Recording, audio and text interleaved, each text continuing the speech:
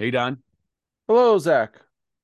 This week, you sent me an article from Bloomberg about the impending water shortage and crisis and scarcity issues that are happening all over the Southwest, most specifically in Arizona. One solution is about desalination, but now we've also got to get Mexico involved. Here's the best paragraph I read. The idea of building a desalination plant in Mexico has been discussed in Arizona for years. But now, a $5 billion project proposed by an Israeli company is under serious consideration, an indication of how worries about water shortages are rattling policymakers in Arizona and across the American West. On June 1st, the state announced that the Phoenix area, the fastest growing region in the country, doesn't have enough groundwater to support all the future housing that has already been approved. Cities and developers that want to build additional projects beyond what has already been allowed would have to find new sources of water. And down the article, just to talk about the idea of trying to bring water all the way from Mexico to keep growth in the Southwest. This seems kind of insane when we know we just don't have enough water there. What did you think about the article? I've thought long that desalination and wind power go really well together because it doesn't have to be running constantly, but when it's windy, it would be a great way to use this resource. At the same time, we're plowing through 50 miles of mountains and over through a national park or two in sensitive economic area, ecological area to get these power lines and this water up and out. And ultimately, the biggest thing about the article I found is that most of the water's going to alfalfa and to feed for animals. I don't know why we're wasting this precious water on feed for animals. Why can't we just put a price on water and then let that price be determined by the market?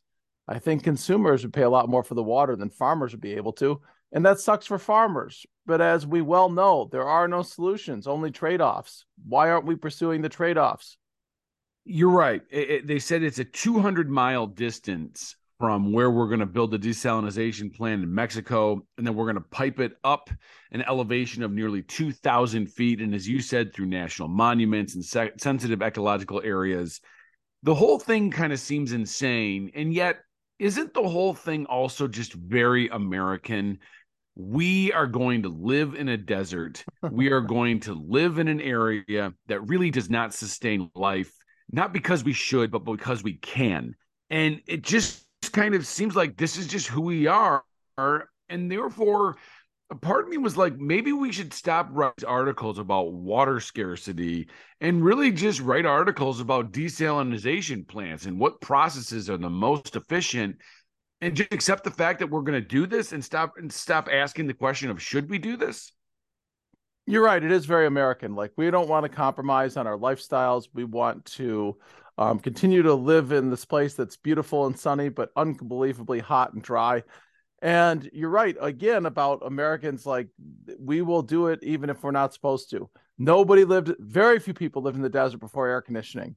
Once air conditioning became capable and able to put up big areas and support life, then everybody moved to the desert, including our friends are moving to the desert. I lived in the desert. It's fantastic. It's sunny every day.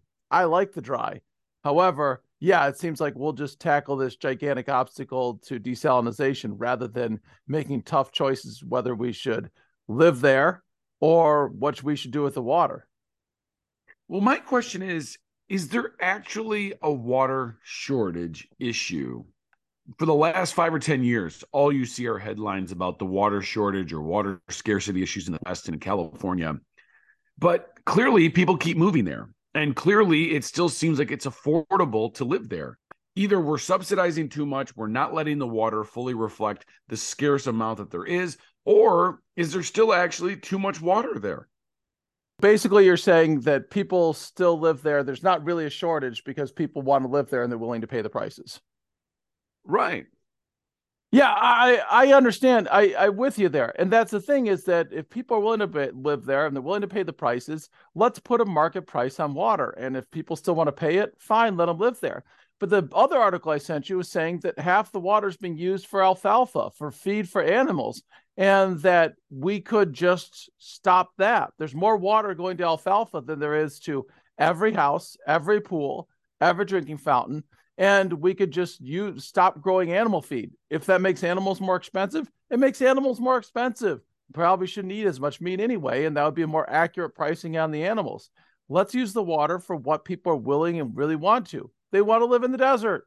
And farmers, I'm sorry, it is what it is. There's no perfect solution. See, that's what's interesting is, again, it seems like we're able to have enough water for alfalfa and have enough water for all the people that want to move there based upon everybody who can afford it. And I know that everybody wants to keep making projections about what the future of water is going to be like out there. But to me, it's just like, why don't we just carry on with what we've been doing? And again, if you can't afford it, then you'll just move away. I mean, we've seen people move away from cities like San Francisco and other ones that people are getting outpriced to go to cheaper areas. Wouldn't that be the natural solution to this? Because I guess I'm just getting tired of reading articles where we have to take shorter showers, or you shouldn't be growing a lawn out in Arizona. And none of that really seems to be making a difference. And let's face it, Americans don't want to actually conserve anything. Therefore, I feel like we just have to price people out. And if it's alfalfa and residential communities that have to come to blows over this, then so be it. I'm choosing not to live there. Let the price solve it. I'm just kind of done reading about all of these articles about it, if that makes sense. No, that makes sense. But what's ironic about it is San Francisco is booming like crazy until the last couple of years. And people that needed to work at like a Starbucks or whatever couldn't afford to live there. And it became a labor issue more than it became because nobody could live there to work there. So they had to commute from far away, and it made for crappy lives for low wage workers.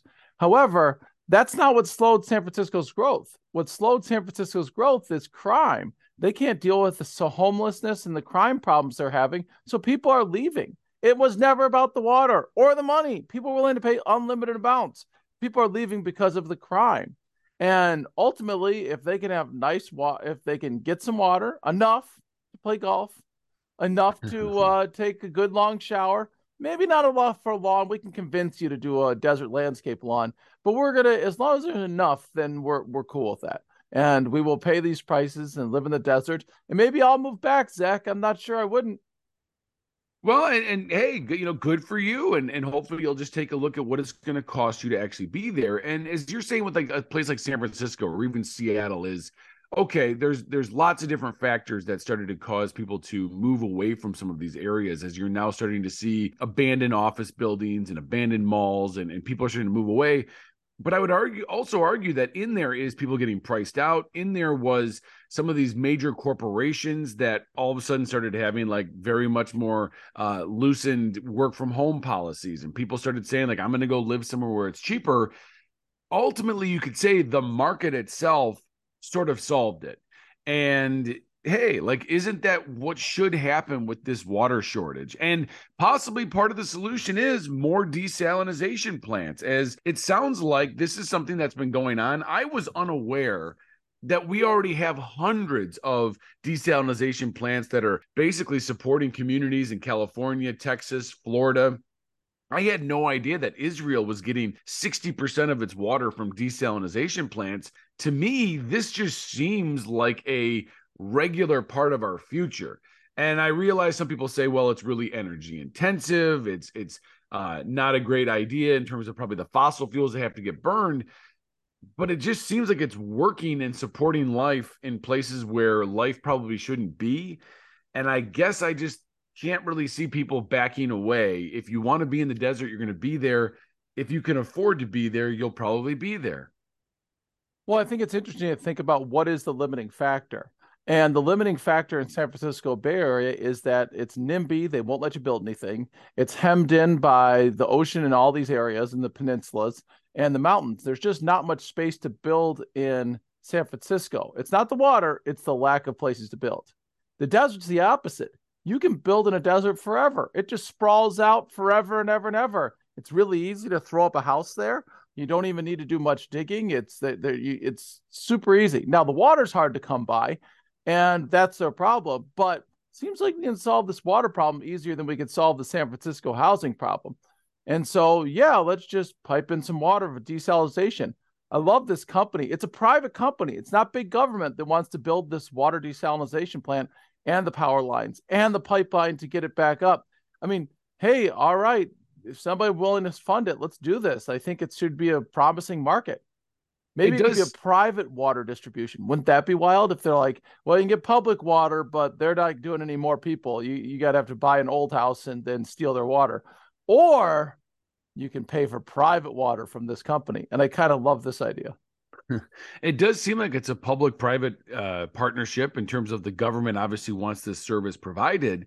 But here's the thing that's kind of interesting was if you want water from the desalination plant in Mexico to come to Arizona, it's going to cost you 10 times more to get that water than from the Colorado, which I guess at this point says, is there a water shortage? If it's cheaper to get the water from the Colorado River, why has that price not increased, I guess? Why is it still cheaper to get from the Colorado if everybody keeps saying there's a shortage? Well, we need to fundamentally readdress the water rights situation because in California, water rights are based upon who drew first out of this water. Meaning, this family started a farm in 1830, and they pulled water out of the river. They have first rights, but we need to readjust this altogether because that water that's going to the farm for alfalfa or whatever is not going to a household, which is willing to pay far, far more. There isn't really a water shortage. It's just water's not priced appropriately. So price it appropriately. No, and that's a really good point. And this is why I recommend everybody read these articles. And this article came from Vox, and it was much more about the alfalfa raising and the cattle and how much water it takes. But it gave you a basic breakdown of on the East Coast, basically they run water rights through something called the riparian doctrine, which is the idea that anyone near a body of water has an equal access to the rights for it. However, in the West, as you just said, it's called the prior appropriation doctrine. And whoever was there first, as long as they continue to use the water, basically has access to it. I thought that was fascinating, and I didn't really understand why there's such a water scarcity issue. And as you said, there's not necessarily a scarcity issue. It's more of an allocation issue. But I guess in America, where we believe in property rights, if your great ancestors were out there hacking it and running a gold mine back in the 1830s or something like that, what's wrong with still owning the property? It's yours. Shouldn't you still have the rights to the water? Yeah, and well, people buy up these property rights because they want the water. Linda Resnick's one of the richest richest women in our nation, and she owns all the pomegranates and the pistachios, and it's because she has all the water rights. It's just bizarre. We drove through the Central Valley last year, and you can see it's just drip irrigation in this 110-degree valley of like seemingly desert, but there's dates all over the place, and they're being fed by this water that's taken from the river. Now, the water rights just seem to be going on forever and ever. And I'm sure there'll be pitchforks and torches if they go to change it. But don't they have to change it? Isn't this the most pressing issue? Why aren't politicians fighting for this? Because all of the lawyers get involved. And I think that's part of it is like Americans love lawyers. We love big smoky rooms where a couple of big power players walk in and everybody has to like read thousands of pages of documents and it's got to be super complicated. And therefore, like the prior appropriation doctrine just kind of seems to work. Plus, you're hinting at wanting to move back to the desert. Why should you deserve an equal right towards the water when you're not there? You left. These other people have been there and they continue to control their peace. I don't know. To me, that just kind of seems like if I had the rights to this water, I don't know if I want to necessarily share it equally with you. Yeah, but I just want a little bit. I don't need as much as 10 acres of alfalfa. I need as much as like 30 square feet of alfalfa. I take short showers. I don't need a green lawn. I'm good.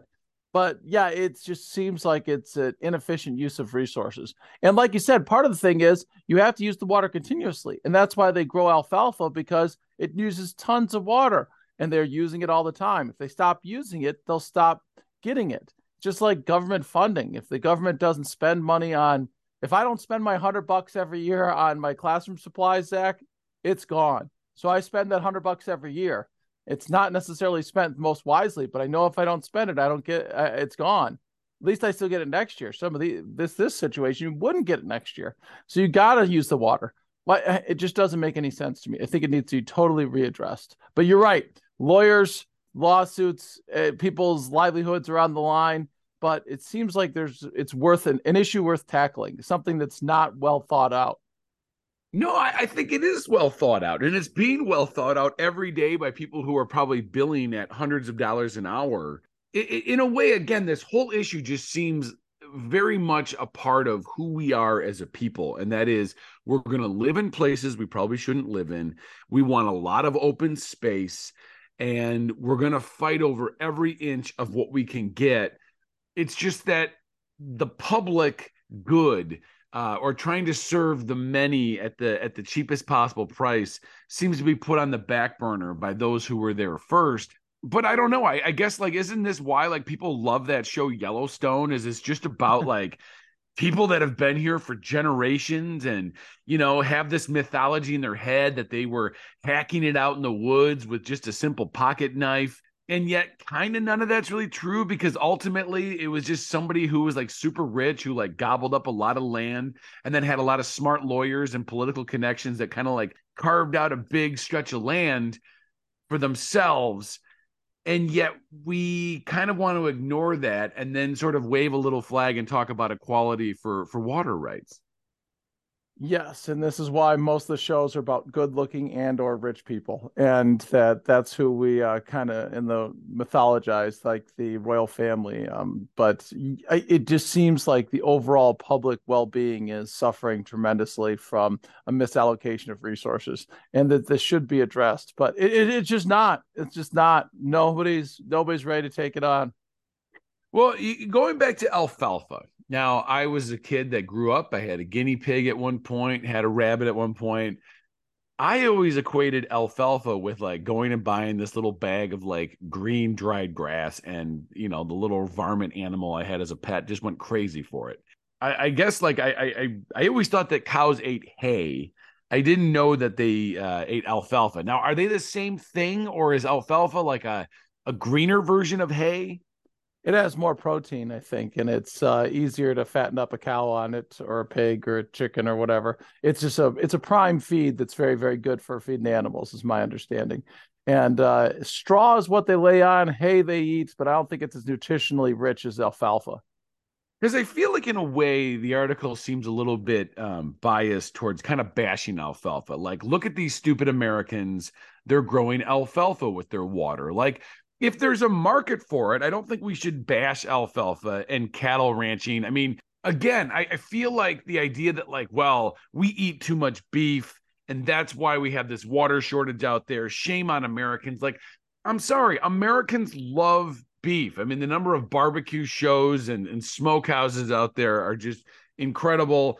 We're not changing that, if you know what I'm saying. And therefore, this is why I think we either need to like reflect the prices or get more desalination. But I just don't feel like all of a sudden articles like this is going to say, you know what? You're right. We have too many almonds and alfalfa.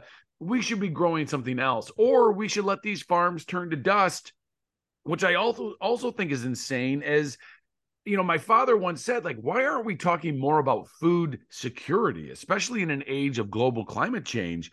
Is it possible we need to have more farms out in these very highly productive agricultural regions and get rid of the people living out there so that we can just be efficient about growing food? As a nation, we should really be thinking about making sure we can grow as much food as possible. I think you're well, as a guy that has a smoker and loves smoking and grilling and barbecuing, you're a little biased, but I appreciate that. I don't think that I think Americans can change. Americans are drinking much less beer. Americans are drinking less alcohol in general. No, Americans are are we drinking changing. more alcohol than ever? No, the new millennials, they don't drink barely at all. And so our trends, there's an article in the journal recently that clubs are having to reallocate their resources, because you could have a big concert for 20 somethings, and they sell fourth like 40% of the alcohol they sell otherwise to old people, because our generation drinks, Zach, we drink, but the younger people don't drink as much, and so they don't make as much money at the club when they have a concert. People do change what they're doing, and Maybe we should change away from these tremendously inefficient sources of food like beef, which I enjoy. I like a steak, I like a burger, but I don't like it every day. I can have beef maybe once every week or two. That's usually when we eat it. But I think Americans can change. And if we went to more efficient food resources, I also love almonds. But if it takes a gallon of water to get one almond in an area where there's almost no water, that seems inefficient. And I'm willing to pay more for the beef. And if I'm not willing to pay more for it, then I won't buy it. And that's okay too. Now, the idea of throwing the people out. Now, I know that this is what you want. You want people to move out of the desert because you're a bitter Michigander and you're like, no, no, you can't have sunshine 350 days a year and water. Screw you. Come back to a place where it's awful half the time. So, thus, we appreciate the other half. And yeah, I understand that, but I don't think that's rational either. I think that people find living there very efficient and gives them lots of utility, and therefore they're willing to pay for it. If they're willing to pay for it, that's ultimately it. If we're not willing to pay for more expensive beef, don't eat beef. There's a lot of other choices. If you're not willing to pay for the expensive housing and water out there, don't do it. You can live somewhere else. But people do want to live there, and it is easy to build there, just not supply the water. And so I think it is an efficiency solution. And if we do allow the prices to accurately reflect the true costs, including externalities, then people will live where they want to live and eat what they want to eat. And they'll make the choices based upon how much resources they have. Well, and I think I agree with most of what you're saying. Let prices reflect whether or not people want to live out there. Let prices reflect whether or not people want to consume more beef.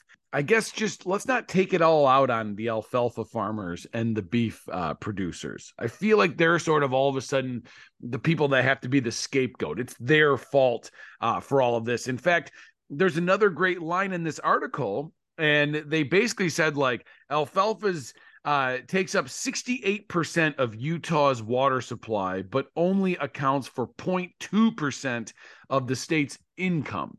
And I'm not sure what to do with that statistic. I guess, does it say that the people of Utah are really bad at business, or are they just subsidizing this sort of stuff? I don't think they value the water appropriately. Or do they appropriate it perfectly? Because clearly they must think they have enough water to support this interesting kind of inefficient industry. Yeah, maybe. I don't know much about the water situation in Utah. Isn't a lot of it salty? I would have thought, although there was another headline the other day that says we might be losing your beloved Great Salt Lake. I've driven by it. I'm not super impressed by the Great Salt Lake. I know you're a saltwater body guy. You love that. You are talking to somebody who has floated in the Dead Sea a long time ago. Yeah, floated on top of the Dead Sea. I saw the pictures.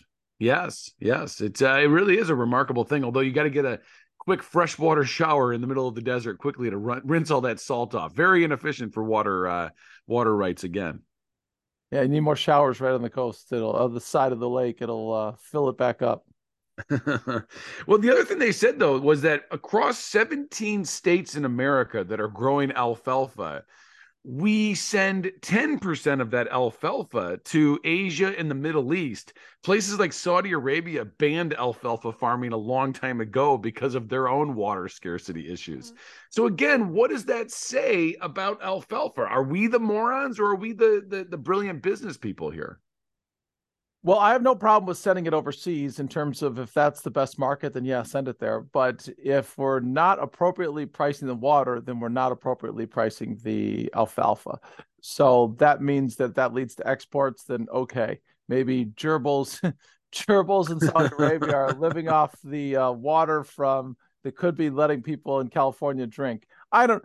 But in terms of like, it just comes back to again and again, is this an appropriately priced crop? And I don't know. I don't think it's subsidized. Maybe it is subsidized, but it's certainly subsidized by the lower priced water than it should be. How are you going to handle it when you find out that the Saudi Arabians have been fattening up their pet guinea pigs with our alfalfa grown in Colorado? I'm fine with that. I'm more, the Saudis can do that and then feed their alfalfa to their soccer stars they're buying and their golfers they're buying. They have lots of money to spend. They're spending it, Zach. They are. They are. Well, I guess my thing is the way that it was written in Vox about us sending our alfalfa to other countries. It just seemed to be in that sort of shame on you, you ignorant Americans. And it seemed like to be like written in that way of like getting people to have an emotional response. It reminded me of, do you remember like 10, 15 years ago when it was a political issue in Michigan of whether or not Canada was dumping its trash in Michigan and how the politicians were going to stop this? And people were very upset about if we were taking Canada's trash. Yes, I do remember. It was the optics were very important. Yes, and that's kind of what it felt like, the optics. And so I don't know.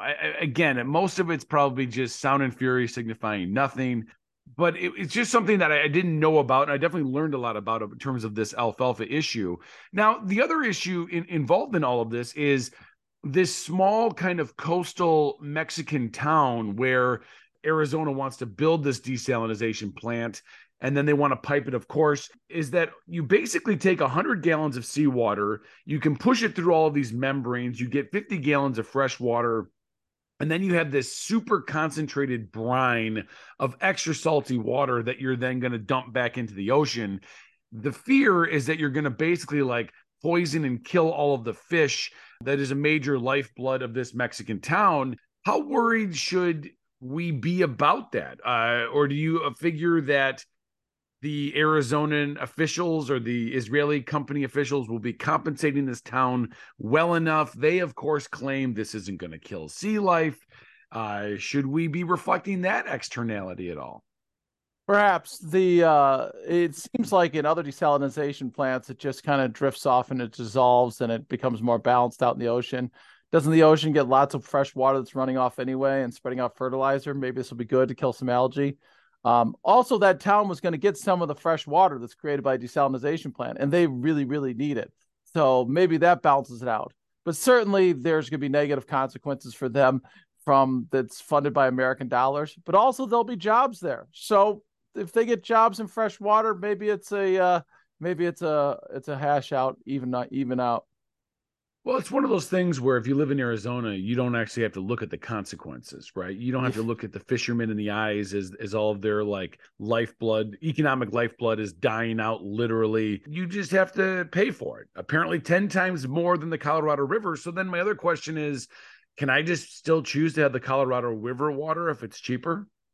I think you would prefer that, but I think ultimately the town will probably balance it out. It's like, hey, if you want to build a new development, you got to pay this higher price for the water, and maybe that works just fine. And maybe you don't have to feel guilty either. You can water your lawn and have like a rich green grass with your expensive water. Yeah, I've always wondered those golf courses out in Arizona. Do they have to water them like 10 times a day, or just do they just keep the water on all day long? Like, I guess you lived out there. Like, how do you keep grass that lush and green in the desert? Some of them use reclaimed water.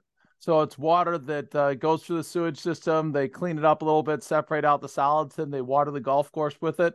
Much of it is piped from underground, but they water it in the morning, and they're pretty good at making do with the water. It's also the time of year where it's really popular golf out there is the winter here.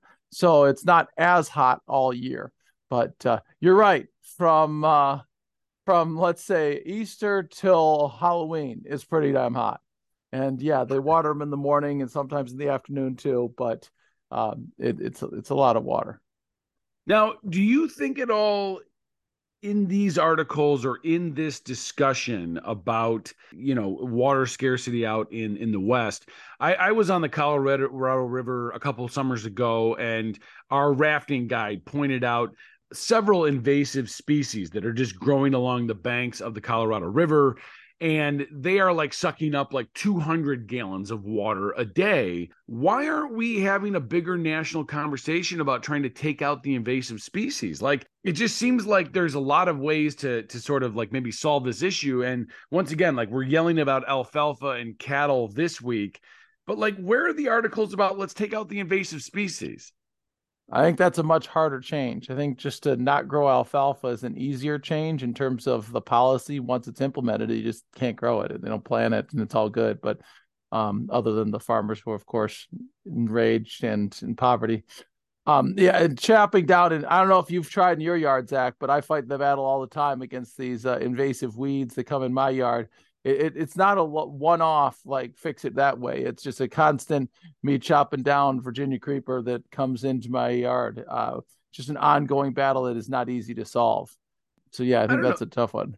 I mean, it just seems like, I mean, can't we do like one of those like public works projects like back like in the 1920s or during the Depression, and just get a bunch of young like college kids to go out there and just start hacking away at stuff? Like, Yeah, for like every 3 weeks you could. Like it doesn't stay away. It doesn't get eradicated. I don't know. We like hire like pig hunters in Hawaii to like take out the feral pigs, and they're just like constantly have a job. I don't know. It just seems like there's so many other issues to this that maybe we need to be talking about this as much as, you know, your hated alfalfa farmers who are just running a business, and at least it's honest, and at least we know how they got it, and they have a legal right to what they're doing. Currently. I mean, I think what's also interesting about the way we talk about water scarcity is we almost like yell squirrel, and everybody like draws their attention. And now for 1 minute, we're upset about the invasive species. For the next minute, that people like the fact that somebody took a 3 minute shower, or about cattle. It just seems like there's so many factors that are contributing to this issue that like you just see headlines that like want to like point something down to one thing instead of talking about the complexity to the issue. Oh, a complex issue is certainly this is, and that makes for a very unfulfilling read. It's just you just want one issue to grab everybody's attention, make it simple and easy, the solution, rather than it's incredibly complex. That's the reality, and of course, an unsatisfying one for most people. Yes, no, I think you're right, and that's ultimately why the lawyers, I think, get to sort of be the heroes in this story, at least out west. Now, of course, last winter we got an enormous amount of snow up there on the Rocky Mountains and in California. Reservoirs are kind of refilling. There's even a lake somewhere out, I think, in the Imperial Valley at one point. That lake was the largest lake west of the Rocky Mountains. It then since has drained, but it's now going to be filled for 2 or 3 years, I think, as people are trying to figure out exactly what to do. Farms are underwater out there. Any chance we get a couple more years of high snows? I know people say like, you know, the pressure has been alleviated at least a little bit in the scarcity. Maybe we just bet on Mother Nature bringing us back to a couple decades of more wet winters. Maybe we just kind of get bailed out by Mother Nature. Let's cross our fingers. You know, you've got like basically different crops that people want to blame for being the worst. Things like almonds, things like pistachios. Of course, we could look at like alfalfa or all the various fruits and vegetables that are grown out there in the West. Is there one fruit or vegetable or crop that you personally could just deal without, and say, you know what, we don't need this anymore? I can deal without anything, Zach. I just I just stopped eating bread for the most part recently. Like I can just get rid of it. That's fine. But yeah, Are you making a yeah. moral stance against bread right now? No, just less carbs. Just not going to do it as much. Trying to maintain my healthy level of fitness. But I could get drop anything in particularly. It seems like dates are particularly thirsty. However, Thirsty. I Plus, they're just gross.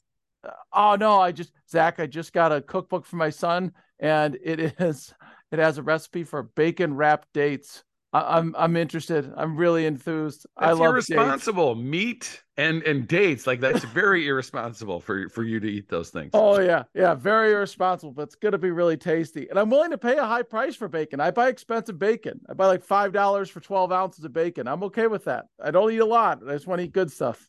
Not the cheap cuts, huh? No, I will not buy cheap bacon. No Smithfield. No, thank you. Well, let me just read you some statistics here, and I want you to tell me which one America should get rid of. Apparently, let's pretend you become the water czar out there. All the Oh, lawyers look good. to you. It People hate says me. this is how many gallons of fresh water it takes to make 1 pound of the food. So it takes 600 gallons of water to make 1 pound of cheese, about 500 gallons of water to make 1 pound of nuts, about 450 pounds of water to make a pound of fish, 300 gallons of water to make a pound of beef, 250 to make a pound of rice, about 200 to make a pound of pork. And it kind of just keeps dropping down. Any of those things think we can get rid of? Takes about 75 pounds of water to make 1 pound of dark chocolate. Therefore, like lots of interesting things here. Any ones that you say, we can do without of this? I eat a lot of nuts. I like a lot of things on that list, but I think I'm ready to get rid of the beef. I can go without. I can be all right. What I about like the a farmed burger. fish? What about farmed fish? Like that Well, just sounds farmed fish gross. is trash, but it's also the most affordable fish and sustainable fish. Fish sticks. Ugh. You hate fish. I love fish. So there you go again. I will say this: it only takes about, I don't know, maybe 10 gallons of water to make a pound of tofu. I eat tofu. I have no problem. There's not a lot of tofu fans in my family. I've tried to make it for people several times. It doesn't bring out the masses. Soy milk seems very efficient at barely a gallon of water, it looks like, to make a pound of that. Yeah. Potatoes also super efficient, down in that range. It looks like cheese, Don. 600 gallons of water to make 1 pound of cheese. Maybe we just got to stop eating all those weird, stinky, runny cheeses and stuff like that. Well, and that's heavily subsidized. I remember reading recently we have a stockpile of cheese that the government's been buying up because there was surplus, like 70 pounds per person for America. Yeah, we probably overproduce cheese. We probably don't need as much cheese, although I know you love your stuffed crust pizza. I do if I ever can get near a Pizza Hut. Unfortunately, Southeast Michigan did not strategically place the Pizza Huts around my house, so I don't get to see it very often. Although, isn't that like a Wisconsin thing? Aren't we doing most of our cheese out there? Like, there's no water shortage there? Like, again, this seems a little bit misleading, maybe. I think California makes a whole lot of cheese. All right. Well, I maybe they got to rethink that then. Maybe they could give up on just that, and then everything will be solved. We'll get you your nuts and your farmed fish and stuff like that. Maybe we can start advertising for California cheese. Do you ever see a day in our future where we can stop reading about headlines about the water shortages in the No, American Southwest? no. Okay. I would assume when you were there back in the 90s, people were talking about water shortages and stuff like that. Yes, they were. And people just carried on, right? I mean, Yeah, oh, what yeah. it was, and I guess The that's a aquifer is getting lower and lower. There's less and less water. Someday it's going to be a real problem, but that day's not today. right. And I guess that's what's sort of interesting is we keep reading about it and it keeps seeming to be a problem that people want to write about and talk about. And yet people keep feeding their guinea pigs and looking for technological solutions. And I guess we could say maybe this isn't a good technological solution, but if there is a solution, and therefore if there is a solution, it seems like that's probably where humanity is just going to keep going, right? Is, well, let's just make a desalination plant and we're not going to ask hard questions about what's going to happen to the environment. Well, that's the perfect solution. Technology solves all, right? And we don't want to change our behavior, but we can have a technology solution that'll fix it all, and then we'll be set to go. I love it. Or it's going to be subsidized by somebody, or the externality is going to be probably hurting some poor fishing village, and they'll be the ones bearing the brunt of the cost. Maybe the Saudis can fund this plant and this transmission line. Arizona's big. They're big Republican territory. They should be able to push through this plant and forget the harm to comes to the ecology as you pipe this stuff through. They should push it through. They're good at that. Now, I mean, New Mexico's an equally sort of desert, dry state, isn't it? I mean, how and they're also growing big. How are they getting? How are they escaping? I guess the headlines in all of this. I think they have far less people. Okay, maybe they'll be And the next state people want to move to. yeah, and they have less. I think they only have 2 million people in New Mexico. That's a lot less than in Arizona, and they're higher elevation. More, I think they don't have to suffer as much as Arizona. Okay. I mean, there are headlines now where people are feeling priced out of Florida. I think partly for just the fact that like a lot has been developed there, and also all the retirees are there. I think insurance costs are kind of climbing, and therefore it does seem like the American Southwest is the new booming area for especially retirees and stuff like that. Yeah, absolutely. The Florida is weird because we were there recently, and I know you go there every year. There's so much waterfront, and anybody can get to the water. There's access to the water, and that's for people that love water. And then there's the mouse in the middle, and people like Florida. I have nothing. I enjoyed a trip to Florida this year. I don't want to move to Florida. But I guess you get sunshine and water down there, but you also get hurricanes and lots of bugs. In the desert, you don't get the water, but you get the sunshine and no bugs. It's pretty great. What are the hot months? Is it like April through October where you're going to have those 100+ degree days? Well, it's a dry heat, Zach. You barely even notice it. But once you hit Halloween, Halloween might be 100 degrees, but after you hit leave Halloween, you're good. And then around through Easter, you're great. And then once you hit Easter, you're going to be using that air conditioning and really in some heat from Easter to into Halloween. Is that like the dumbest thing we can argue is the quote unquote dry heat phenomenon? No, Like I lived in Egypt, quote unquote dry heat, and 100 degrees dry is still really hot. I disagree, Zach. I don't mind the heat at all. I'd be out all day in 105, 110 degrees, and it's fine. Just keep drinking water. It's good. I don't mind it at all. Not sticky. You're just not that sticky. If you've been in Philadelphia in the summer, then you know sticky, awful. Like, ugh. All right. No, fair enough. Well, I hope one day you and your wife are back out there and I can come and visit and we can podcast about whether 100 degree dry heat is tolerable. 120 is hot, but over between 100 and up to 110. Once you're over 110, it's pretty hot, but under 110, it's not that bad. Fair enough. Fair enough. Well, you're probably right. We'll probably continue to read about water scarcity issues. And we'll see what the next solution is, but hopefully prices maybe will reflect. And I do wonder if at some point this does go away, as maybe there's sort of an equilibrium between how people are getting their water allocations, and maybe this thing just sort of finds its level, if that makes sense. I hope we got everything right here. I want to hear from Kevin McCarthy, my friend in California, who I know listens, and want to find out if we got it right.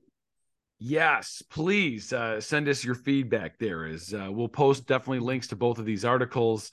And Don, it's been a pleasure talking with you this week. I look forward to talking with you next week. If we don't get canceled by the Alfalfa lobby. I think we were rather pro Alfalfa in this podcast. We'll find out. All right, Zach, have a good one. Take care. Bye.